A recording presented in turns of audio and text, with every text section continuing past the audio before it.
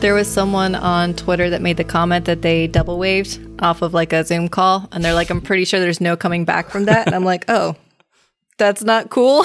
I do that for every call. I don't see any problem with it. Also, the idea that there are these little like, I don't know, social faux pas that we can do that will ruin our standing, our social cred. If so, then I have lost my social cred years ago. We have a Zoom score that people are keeping track of us, our social etiquette on Zoom, and the double wave is like -5 points. Like I actually got uncomfortable when you said that. The idea, oh God. That's what I'm here for, to make people uncomfortable. You thought you were muted and you started singing to yourself in the kitchen when you walked out of frame, but then you came back and everyone was laughing at the song that you were singing. You know, all those normal things that humans do. I haven't actually done that one, but man, I got excited. That kind of stuff. Well, I'll just work from our houses, you know? You gotta live and work and all the things.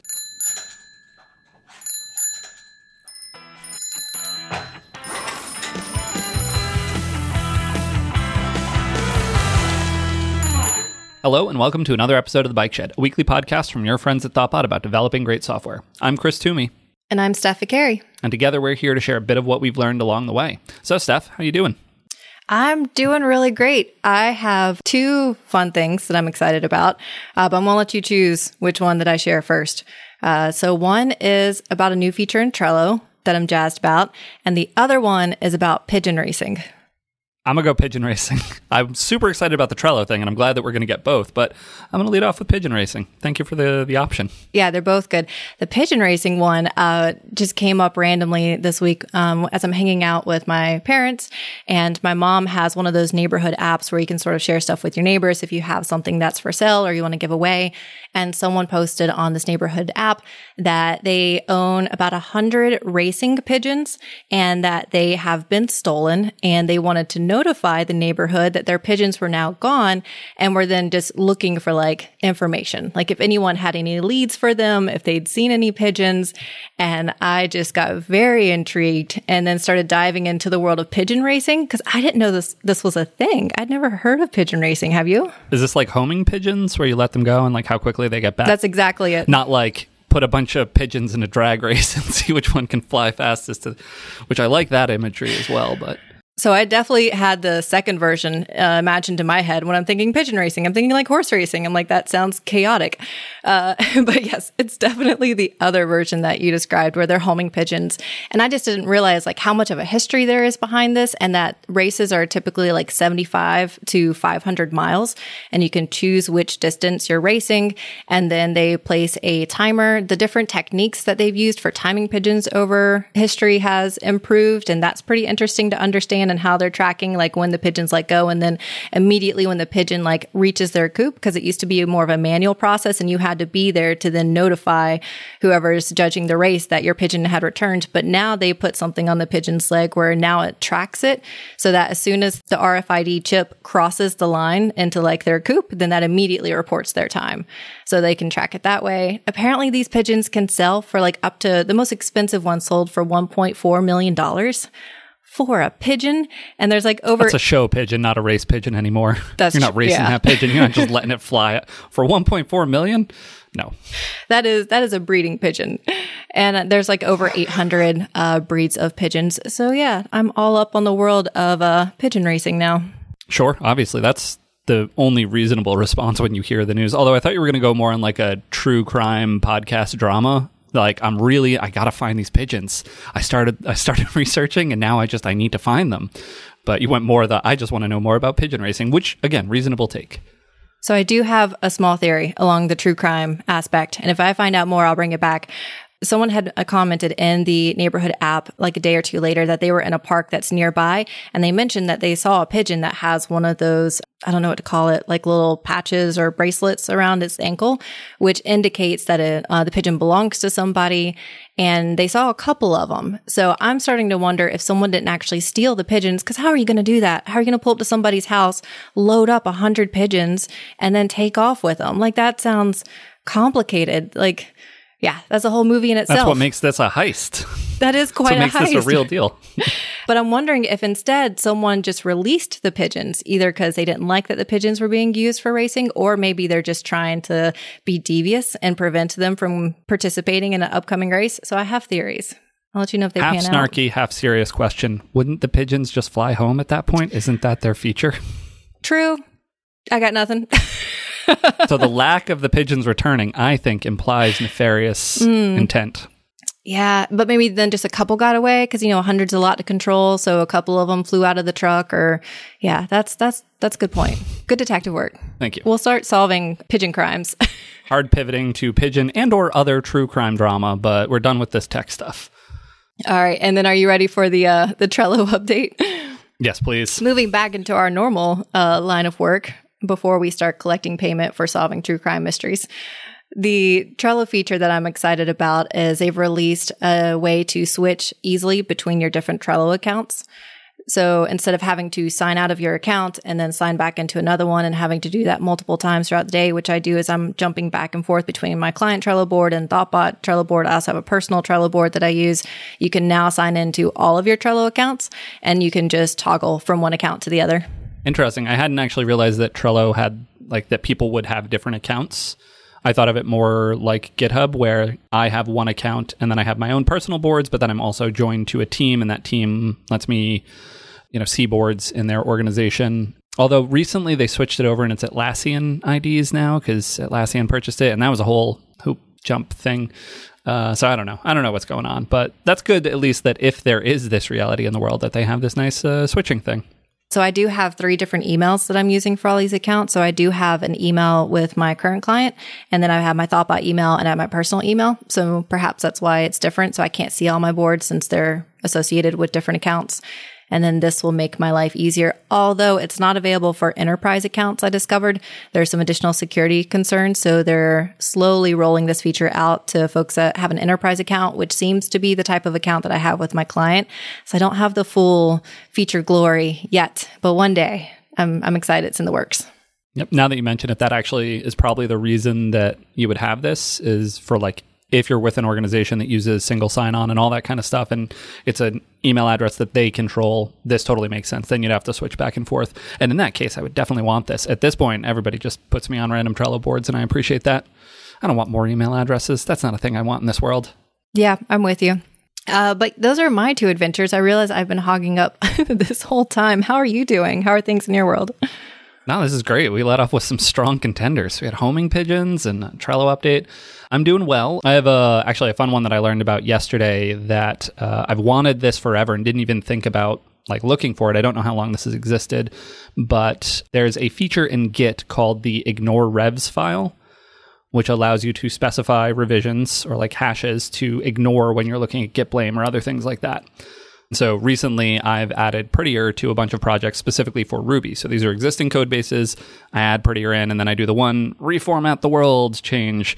And then every single line in the app is now blamed to me. But with this, you can just say ignore that commit and any other commits that have that same sort of automated nature. You can just add a bunch of commit hashes to this file and then they will be ignored. You do have to opt into it locally as far as I can tell. And GitHub does not honor it yet, but I would love for them to. And it's pretty easy to opt into it. You just say this is the config file. But yeah, it's awesome. I'm super happy about it. That's really cool. So if I'm looking at a file, let's say it has 2 commits and then it has a third commit that's your reformat the world. We add that commit SHA that then reformats the world. If I look at the Git history or a Git blame for that file, I won't see that commit where you reformatted. Exactly. And if anything, you'll see the relevant line prior to the reformatting commit that was imagine that you hopped over that and we're oh, okay, I don't care about that. What was the commit before that affected this line? You now see that. So it just basically wipes it from history and it's great. I like that term you just used, how hopping over that commit and recognizing that it's not really that helpful to see it. That's a really cool feature. I think I saw you share a tweet about that and I've been meaning to look into it, but that sounds awesome. Yeah, I added it and it just works. I've noticed one of the areas that I find really tedious is when I'm looking at the gem file and I want to see who added a particular gem to maybe follow up with them about why it was added and ask some questions about it. And then it's going through all the different gem updates. It's update version. And I end up having to use that GitHub history feature where I'm ignoring that particular commit and saying, take me back further in time, more and more and more. So yeah, I can relate to that pain of where you're hopping over all these commits that you really don't care about to get to the one that you are interested in with a meaningful change. It's interesting. GitHub displays commits now, and it will de-emphasize those commits in the list. So they're still there and you can still see them, but they like change the opacity to like 0.5, and I think they shrink them down as well. And so GitHub has the idea of these are commits that are less important or authored by bots or things like that. I would love to see that same sort of thing introduced into Git just locally, so that I could say like anything that was authored by Dependabot, de-emphasize those or hide them, or otherwise let me skip them with a certain command. I wonder if there's actually just like a Git filter prefix sort of thing. Git has a lot of stuff. I was just thinking there's more than likely a way that we could craft that command, but you'd have to look through all the commits and then check the author name. Or, I mean, if it's for like Dependabot, then you could check the author name. If it's for reformatting, that one would get a lot harder. I'm not sure then how you would know the commits that are less interesting, but the Dependabot ones, I bet you could filter out. Yeah, the Dependabot has the author name, and then with this file, the git ignore revs file, now you've actually enumerated the other ones that were authored by a person but are nonsense or like just formatting. And I know that Git has a for each ref command. So now I have successfully nerd sniped myself, and will probably, this is a fun little project I'll take on at some point. I'll look forward to your tweet over the weekend when you figured this out and share it with the world. I couldn't sleep. I made a thing. No, I didn't. I'm probably going to sleep. That's my hope for me in the future, that I can just ignore this and be like, it'll be fine. I'm actually not using Dependabot on any projects right now, so it's not a pressing concern. Speaking of Dependabot, something that we've talked about in the past, I was talking about struggling where we've added Dependabot to a project and we have a bunch of PRs that are coming out each day. And we've even ramped it down so there's only so many that Dependabot will check for each day or per week. But with all the NPM packages and Ruby gems, there's just still enough noise to keep up with. And then figuring out how do we fit that into our process? Because back then it was mostly people picking them up in their spare time, but we're all very focused on our sprint work as well. So it's hard to have that extra time to then just push along one of these PRs. So I don't think I've circled back and shared our ending process with you or what we've done to resolve that, but we are bringing Dependabot PRs into our sprint planning now. So the person that's head of engineering is, to start us off, is taking all the existing open Dependabot PRs and then turning them into Trello tickets and then dropping like 1 or 2 tickets into each team sprint at the beginning of planning. We were adding them during sprint, but we're going to move that back to pre-sprint so that way we get to plan for them and pull them in appropriately with other work. But that's been a really nice change. And it was really helpful just to go ahead and have that conversation with the team to say, we have something that we have all acknowledged as important, but yet we haven't budgeted time for it. So this is how we're going to fit it into our process. That totally makes sense. And that feels like very much the right step in the process to like you said, recognize that this work is here. We're not naming it normally and we're not including it in any sort of planning. But now that we do, I wouldn't be surprised if the next thing that happens is everyone being like, man, there's a lot of those cards in the board and that's taking up a bunch of our time. We might want to invest some time in automation or enhancing the test suite or automating deploys or whatever it is that helps obviate some of that work. But yeah, this totally makes sense as the first step in that process. Yeah, I agree. It's been really helpful. So look at us closing loops. I'm so proud. This is a bunch of loops. You've been getting much better at this loop closing thing. I can only imagine how many unclosed loops I've left behind in previous episodes, but here we are. We're going to take a quick break to tell you about today's sponsor, Scout APM. Scout APM is quickly becoming my go-to performance monitoring tool for Rails apps. I love opening it up to see a prioritized list of issues that I can quickly knock out before end users ever see them.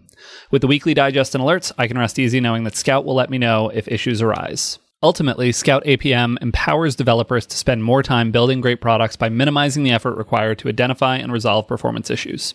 Scout's developer-centric approach quickly pinpoints N+1 queries, memory bloat, and other abnormalities. Their tracing logic saves me a ton of time by tying bottlenecks back to the line of code causing the issue. Give Scout a try for free today, and you'll have the performance insights you've been dreaming of within 4 minutes. Sign up through scoutapm.com/bikeshed, all one word, and Scout will donate $5 to the open source project of your choice when you deploy. Thanks again to Scout for sponsoring this episode of The Bike Shed. Actually, on the topic of open loops from previous episodes, I think in the most recent episode, I talked a little bit about some of the performance work that I've been doing on one of the applications that I'm working on. And there's been more of it. It's been more of an adventure, but it's been going well. I'd say like 75% of the things I try work and improve performance, and that is exciting. 25% of them do not, but that happens. And at least I'm measuring and testing and finding out what works and what doesn't. But yeah, I think just to talk through a couple of the things that I've done. So I talked about the follower database, which that seems to have been beneficial. It's hard to actually quantify that one because it didn't like change any specific query. It just took some sporadic but high cost load off the system because there were people doing like analytics queries and things like that that would hit the database for like 10 minutes to get all the data they needed. So that seems good. That's stable. Everybody's happy. I did do, I'm going to call it a mediocre job of communicating the change. So there were a handful of people that had read access to the production database, and we introduced the replica. I rotated their credentials, and then I reached out to all of them with their new credentials saying, hey, here's your new thing. And I figured that would be enough because presumably whenever they need to access, they use their credentials and they connect. But what I didn't think about was there were folks who had data clips defined on Heroku that were then, there's a CSV option for that you can import into Google Sheets. So there was basically a whole automated workflow that they had built up with a bunch of Google Sheets and going through and changing all of those, especially in time for a particular meeting where they needed the data that was in it. I had sort of broken their day. So I felt bad about that. You know, a reminder to always be purposeful and communicate these things beforehand. Oh yeah, that's a great point. I wouldn't have thought about that, how having data snippets and that would sort of like break their world until they updated all of it. I have a question when you're talking about setting up the replica database. That's something that I haven't done. And I'm just curious, like, what are the mechanics behind that? Is that like literally just clicking a couple of buttons on whoever is providing like your service to like spin up another server? But then how do you point it to the production database? I'm curious of the steps that you took to set up that replica. I'm trying to remember. I know it was very easy. So we're using Heroku, and Heroku Postgres being part of that. I think there was just a command line option to say, make this a follower of the primary. And then from there, there's some I think it like builds from a backup and it then catches up on the write ahead log. And then it's just following from there. And it's magic. It just seems to keep up. I have an idea of how it works, but the fact that it works as well as it does, a bunch of people who I was switching their credentials over, and multiple people asked me like, oh, so like how often will this sync throughout the day? Because that was their assumption, is this is going to be a granular 3 times a day. We pull a backup from primary and put it onto the secondary. I was like, no, I think it'll pretty much be in real time, which is just magic. Postgres is a wonderful piece of technology. Awesome. Yeah, I was just curious since I haven't been through those steps, but that sounds super easy. Indeed it was. But yeah, other things, there was a bunch of finding queries that looked like they were performing poorly, and then diving into a Postgres console and using explain on the given query. So explain, select, blah, and then seeing what the cost is. And I got slowly better at reading those explain outputs because they are somewhat terse, but it's basically a cost number. So I was just looking, is the cost high? And also, is the cost variable? Like, are we seeing cases where it's trying to use an index, but it can't, or it's just not using an index at all? And in particular, there are a couple of standout tables that are by far our largest. And so those are the ones that I wanted to make sure. So I added a bunch of indices, used the magic of concurrently so that I could not block things. And luckily, I was able to sneak in just under the wire and get those in. So there's an hour limit on migration or other deployment related things on Heroku. So I was under the wire on that, and I didn't have to do the more complicated thing that you and I have talked about in the past of make a rake task, do the concurrent out of the transaction and however long it takes, and then deal with whatever happens there. But yeah, luckily I was able to sneak those in, and they make a world of difference. And indexes in a database are also somewhat magical. As you were debugging and running the different queries and using Explain, were you running them just locally and then sending that off to production with the confidence that it improved? Or were you rerunning those on production? Because in my past experience, they can be pretty different depending on your dev and production environment. So I'm just curious if you were testing on both or just trusting your local environment. Yeah, good question. I was testing on staging. So staging is a less powerful database, but it has a full backup of production, or I was manually taking it back up, restoring it to staging, and then I was working on staging. And I got to the point where, like, I was testing things, I would make a pull request, and then I would deploy that to staging, see the change happen. But that was a slow enough workflow that I got to the point where I was just manually running the index command. So I would open up a pSQL prompt via Heroku and connect to the staging database with that, run the command to add the index, rerun the query, check the cost again, and then drop it so that I was back in the normal place. And that's a little bit questionable. Like, I definitely wouldn't do that against production, but I kept things reasonable. I always, like, worst case, the database gets out of sync and a migration fails the next time I deploy to staging, and then I can just recopy production over. So I wasn't too worried about that mixing up, but I did want to make sure I was on a more production-like instance, and staging was representative of that. Cool. Yeah, that makes a lot of sense. I forgot about having staging. That would be a perfect example of where you'd have a more production-like environment, but not having to go all the way and test it in local and production. Cool. Yeah. There was one actually very interesting one. So there are a bunch of cases where I saw a query, it looked iffy. I saw that there was a particular field that we were filtering on or something like that, did a quick check. We did not have an index. So I added an index, checked the cost, everything worked. It was great. There were some cases where we had composite indexes. So I had to try and restructure them because it's the biggest table that we have, is one of the more problematic ones, unsurprisingly, and we have a bunch of indexes on it. And so I ended up adding one, but then eventually taking away. There was like a singular index, but then there was also a composite index on the user ID as well as another field. So I added that composite one, and that can serve as the index for the user ID. So I wanted to eventually drop the user ID one, but I had to like deploy the one, wait for that to settle, concurrently add the index, all that fun stuff, and then go and drop the other one. But overall, those all kind of worked as expected. But there was one case where we had a query that was sufficiently complicated. There's an index on a start date column. So there's basically events in this table, and the events have a start date and an end date, and we want to filter based on a bunch of things. But we were trying at one point to do a query that was looking at the start date, but it was doing a bunch of finicky math around time zones. So we basically wanted to answer the question, find me all of the events where, for the user, it was within this week. And so for the user implies, oh, well, I have to time zone shift into their time zone, and then ask, was the start date after this date, but the end date was before that date. So there's a bunch of math that apparently Postgres was like, I'm sorry, that's too complicated. I cannot apply the index to that, which makes sense because the index is based on the UTC time. And so I was scratching my head and I'm thinking like, all right, so I could try casting them. I could have a secondary index and then someone made the very smart suggestion of, well, what if you just like also added a where clause that was start date is 2 weeks ago? That will definitely cut off and like get us down to a reasonable set that we can then do more advanced filtering. And I wasn't sure how it would play, whether or not Postgres would actually use the index for the initial and then do the sub-filtering within that. But Postgres is very smart. It did the thing. It was a magic, super easy fix that I was so excited to find. Nice. I was trying to race ahead of you and think about what that resolution may be. And that was a great suggestion that I didn't think of. Nice. I was sort of exasperated at the end of the day and I hopped on a call with someone and I was like, I want to talk out loud about this. And they were like, well, what if you just like, I don't know, pick 2 weeks before? And I was like, that is genius. Tried it. It immediately worked. I was like, cool. So this is not my idea. I can take no credit for it. But yeah, some other fun things that I've done in there, but we'll pause there and switch over. What else you got going on in your world? Speaking of all this Postgres fun, all the adventures that you've been on, I've also run into one that is a little similar, not so much in terms of performance, but in terms of what kind of data that we're storing.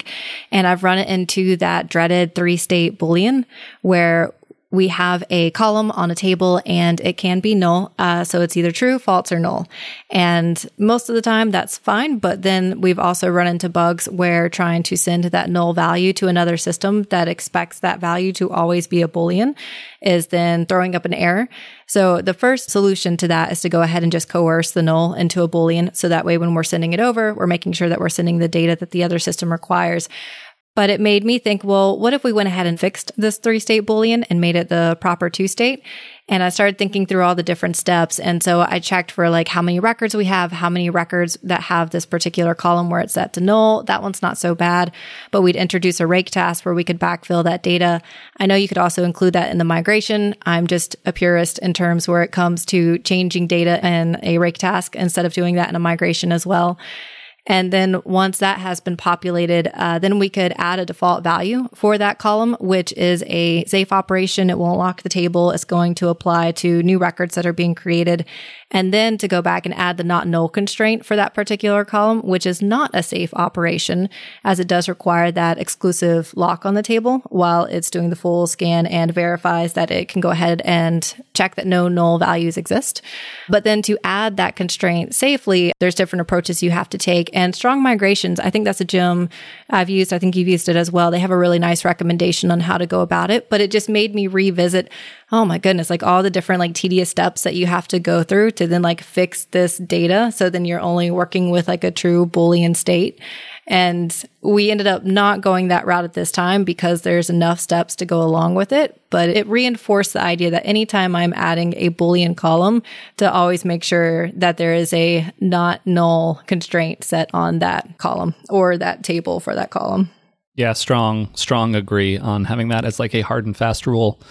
I would go further to say if there were ever someone like pushing back and saying, oh, no, but there is actually a valid case for null in this like Boolean field, I would say actually what you have there is an enum that you want to like, let's name. What is that? Is it unchosen? Let's give them names. Name all the things. Null's bad. Exactly. Yeah, I'm with you. Because then if you have that null, you don't actually know what that represents. Does it mean that this record was just unassessed?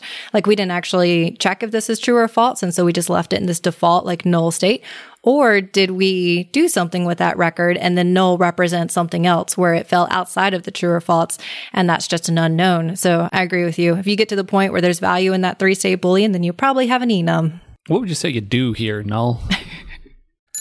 Now we're going to take a quick break to tell you about today's sponsor. One of the greatest challenges we all face is taking in all the information that's available and knowing where to focus. It's the same problem with hiring. With Indeed, you have access to the largest pool of talent and can hire the right people fast. Indeed.com is the #1 job site in the world because Indeed gets you the best people fast. Unlike other sites, Indeed gives you full control and payment flexibility over your hiring. You only pay for what you need, you can pause your account at any time, and there are no long-term contracts. Plus, Indeed provides powerful tools to make your search that much easier, like sponsored jobs, which are shown to be 3.5 times more likely to result in a hire. With 73% of online job seekers visiting Indeed each month, Indeed is going to get you the important hire you need, just like they have for over 3 million businesses. Right now, Indeed is offering our listeners a free $75 credit to boost your job posts, which means more quality candidates will see it fast. Try Indeed out with a free $75 credit at Indeed.com/BikeShed. This is their best offer available anywhere. Go right now to Indeed.com/BikeShed. Terms and conditions do apply. Offer valid through September 30th. Thank you again to Indeed for sponsoring today's episode. Yeah, I do love spending the time to actually like get the model right in the database. More and more over time, too. The more time I spend with the database, the more I like it, the more I want to encode some truth in it. Especially there's the active record PG enum. I forget exactly which one I use, but I've been using that more and more on projects lately, and I love that I can now map that completely into the Rails layer from Postgres and all those niceties. But yeah, so I've listed a couple of wins that I had in the performance adventure. Now let's talk about one of the not wins. So we have a bunch of stuff that we've been doing at the database layer, but we also have a caching layer. So we use Memcache. And ideally, we have a bunch of shared data within the system. It's more like the content. And then users can have records of interacting with the content. Did you watch this? Did you take this test? Whatever it is, those sort of things. But all of the content stuff should be very cacheable because it's not changing that often. It's very much a shared resource that all the users sort of uniformly have access to. And so we've added caching to a bunch of them. But there was one thing that is a bit squirrelier is how I would describe it. There's more intermingling between user data and the content data. And so I was trying to add caching, but I wasn't fully aware of exactly what I was working with. And I suddenly took a look at the cache, and the cache was 98% full. And I'm like, wait, what? I forget how much we had. I think we had 100 megabyte cache, and we were idling at like 10 megabytes normally because there were expiries, and that's just how it was turning over. And then suddenly it was like 98 megabytes. And I was like, uh-oh. So I bumped it up because it's very cheap to do that. And we got a couple of statistics and other features out of, this is Memcache that we're using as the add-on on Heroku. And so I started looking at it, and it turned out one of the caches that I had added was just thrashing about. I also had forgotten to add any expiry. So it was just basically perpetually filling. This content record had essentially a counter in it. So how many users have watched was now associated with that top level record. And thus it was constantly being updated. And thus the cache was completely useless. But at least we had an extra round trip to Memcache, which is super cheap, but still it was basically that the cache was completely filling up. And then when it filled up, the nature of like which keys it would evict and things like that the app actually had a brief period of not so happy times because it was throwing out what we wanted to be caching. and prioritizing the more recent writes, which was this very volatile thing. So that was one of those like, gotta swap. Here's a quick PR.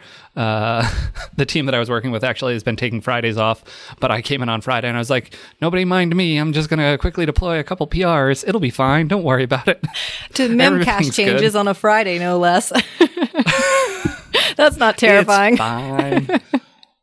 But the higher level idea there in my mind is design for cacheability in a system like this where we can embrace caching. Caching is always going to be faster, and where we can do it in a way that we trust and understand, and there's not a lot of complexity there, like designing your system with highly volatile data separate from more stable data. That feels like a useful thing, separating user-specific data from more general data, those sort of things. But there's one place in the app was a real knotted up mess of all of that, and I ran into that. I'm really intrigued by that idea. I also want to add that Memcachere is a very cute name. That called my attention. I had to share that. Double thumbs up for Memcachere. I'm very intrigued by that idea because I don't do that right now where I'm thinking through the architecture of my data. I don't think about the data that's going to be changing more often than the data that's not. So I'm curious if you have some more thoughts or examples to walk through as to like when you intentionally like create two different tables because you think one table is going to be written to more often. What are some more thoughts in that area? So maybe I can take those and apply them to my next project. Well, these are new thoughts in my mind. I've not worked on systems that would have benefited from this much caching before. The volume of requests and the regularity of the requests in this app is particularly well suited to caching as a solution. And so now that I've seen some of the failure modes, I'm starting to sort of back into like, oh, okay, if we had designed the system in this way, though, it would be way better. And so again, it's sort of those ideas of keep the volatile data separate from the stable data, keep the user data separate from the content or whatever it is that's going to be more stable. And in particular, the way this maps out is we have these serializers that in a bunch of them, they have sort of nested behavior. So a category contains many topics, contains many videos, and the serializer will actually send out all of that because it's sort of like building our own GraphQL within the system. But in some cases, we sort of traverse up and down the hierarchy. So that's actually one that's been really interesting is Rails has the idea of touch true on relationships. And so we can use cache busting based on the updated at timestamp. And we can rely on the fact that nested resources will bust the updated at timestamp of their parent if you properly define those relationships. But if you're going like up and down the tree, then it's not going to work. So you need to have a very sort of clear directed graph in order to be able to do that. So like a category has many topics, has many videos. A video, when it changes, should bust its parent category, should bust the parent topic sort of thing. And if you have that designed correctly, then it's all going to work fantastically. And Rails has these built-in helpers that do wonderful things with that.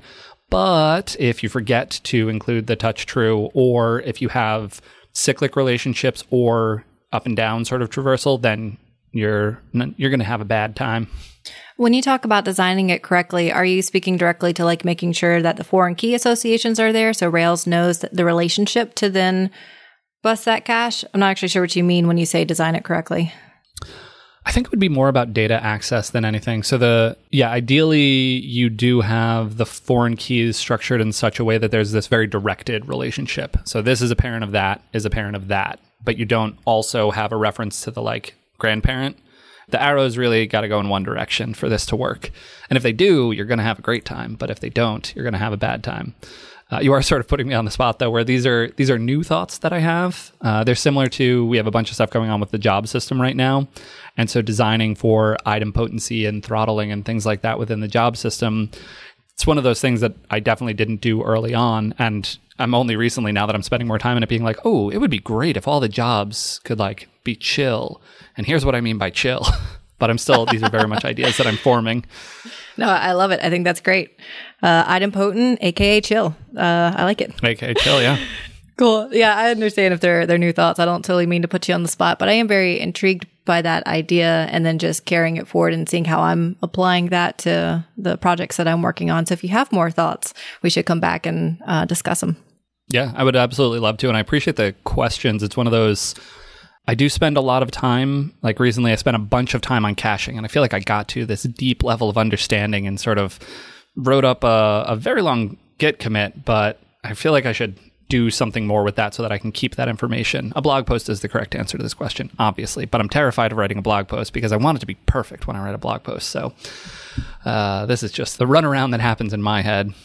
I have a friend, I don't know if I've shared this with you before, but I have a friend that has a blog that they run, and they've done something that I really liked about it where they open sourced it. And so every time they publish an article, then folks that are reading through that article, if they find an issue or if they find a typo, they can submit a pull request and then update the article. And I thought that was really cool because I feel like that helps a bit with taking off that perfection pressure, because then other people can directly contribute to it and help with updating it. And I also really like that interaction where this blog post is in sort of community driven.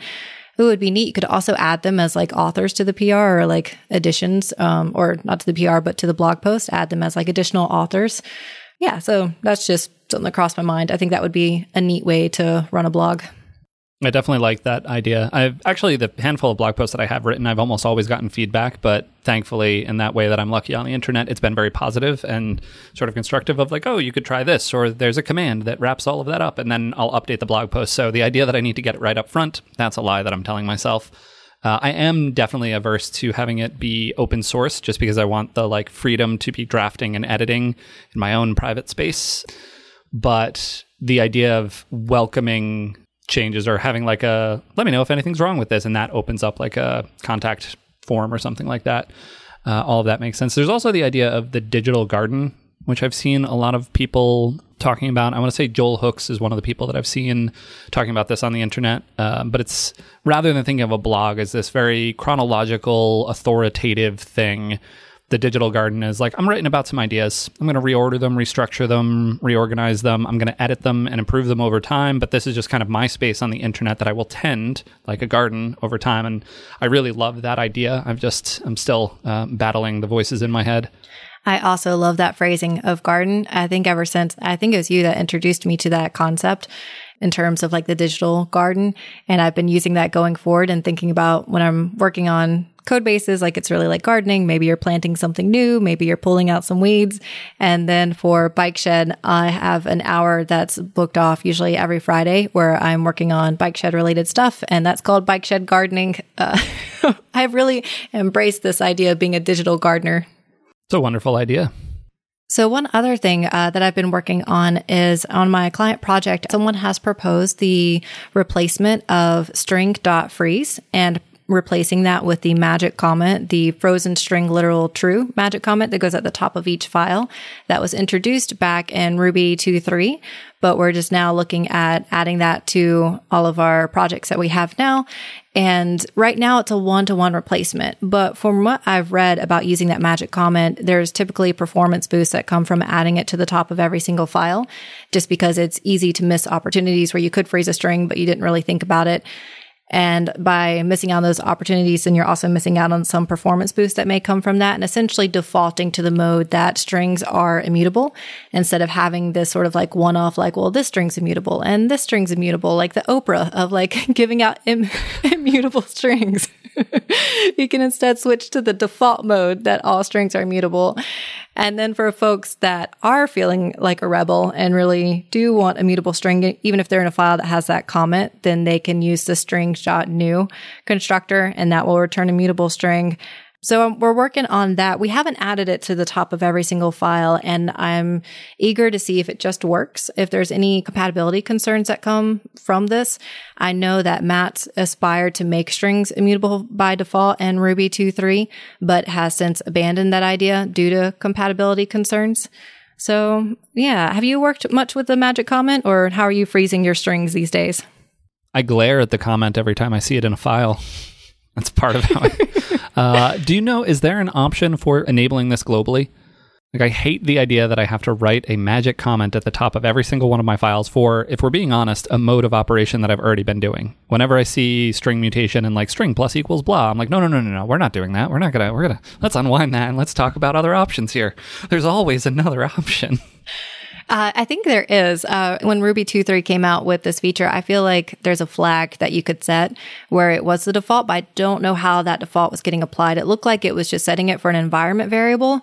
So then it's set for all files. So that might be a nice way to do it, but then it's not set in every file. that could be some fun surprises for folks if that was like a change that they weren't aware of, to look at the environment variable to realize like why they can't mutate a string. We have taken away your privileges. Your access to string mutation has been revoked. But yeah, I do think there is a flag, but I haven't tried it out. But I agree with you. That would be tedious to have to remember to add that comment to every single new file and go through an existing project and add that file. I've seen a gem or two that will do this for you for, I think, that same reason, because it's a tedious process to have to go through. And Rubocop will also have that warning that if you start mutating a string, then it will suggest that you add that comment. And then if you do that commit that adds it to all of the files, then you can add the commit hash of that commit to the git ignore this rev, because it's just adding noise to the top of the files. And nobody has to care. Nobody has to care. Well, Git still has to keep some track. Thank you, Git. Git will hide it for us, so we don't have to care. One other oddity that I've discovered in the category of what I would classify as like useless Ruby knowledge is that I discovered there's the dash unary operator that will also return a frozen string. So if you did like parens dash a string and I don't know, mango dot frozen, that will, well, you don't have to call the dot frozen. If you wanted to see that it's dot frozen, as you like to say, or question mark, then that will return true. So yeah, there's a dash unary operator that will return a frozen string. Today on Useless Ruby. Well, on that note, I think that's a perfect note to wrap up on. That sounds great. Let's wrap up. Show notes for this episode can be found at bikeshed.fm. This show is produced and edited by Tom Obarski. If you enjoyed listening, one really easy way to support the show is to leave us a quick rating or even a review in iTunes, as it really helps other folks find the show. If you have any feedback for this or any of our other episodes, you can reach us at @_bikeshed or reach me at svicari on Twitter. And I'm at Chris Toomey. Or hosts at bikeshed.fm via email. Thanks so much for listening to The Bike Shed, and we'll see you next week. Bye. Bye.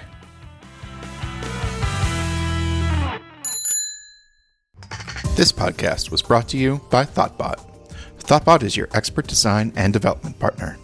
Let's make your product and team a success.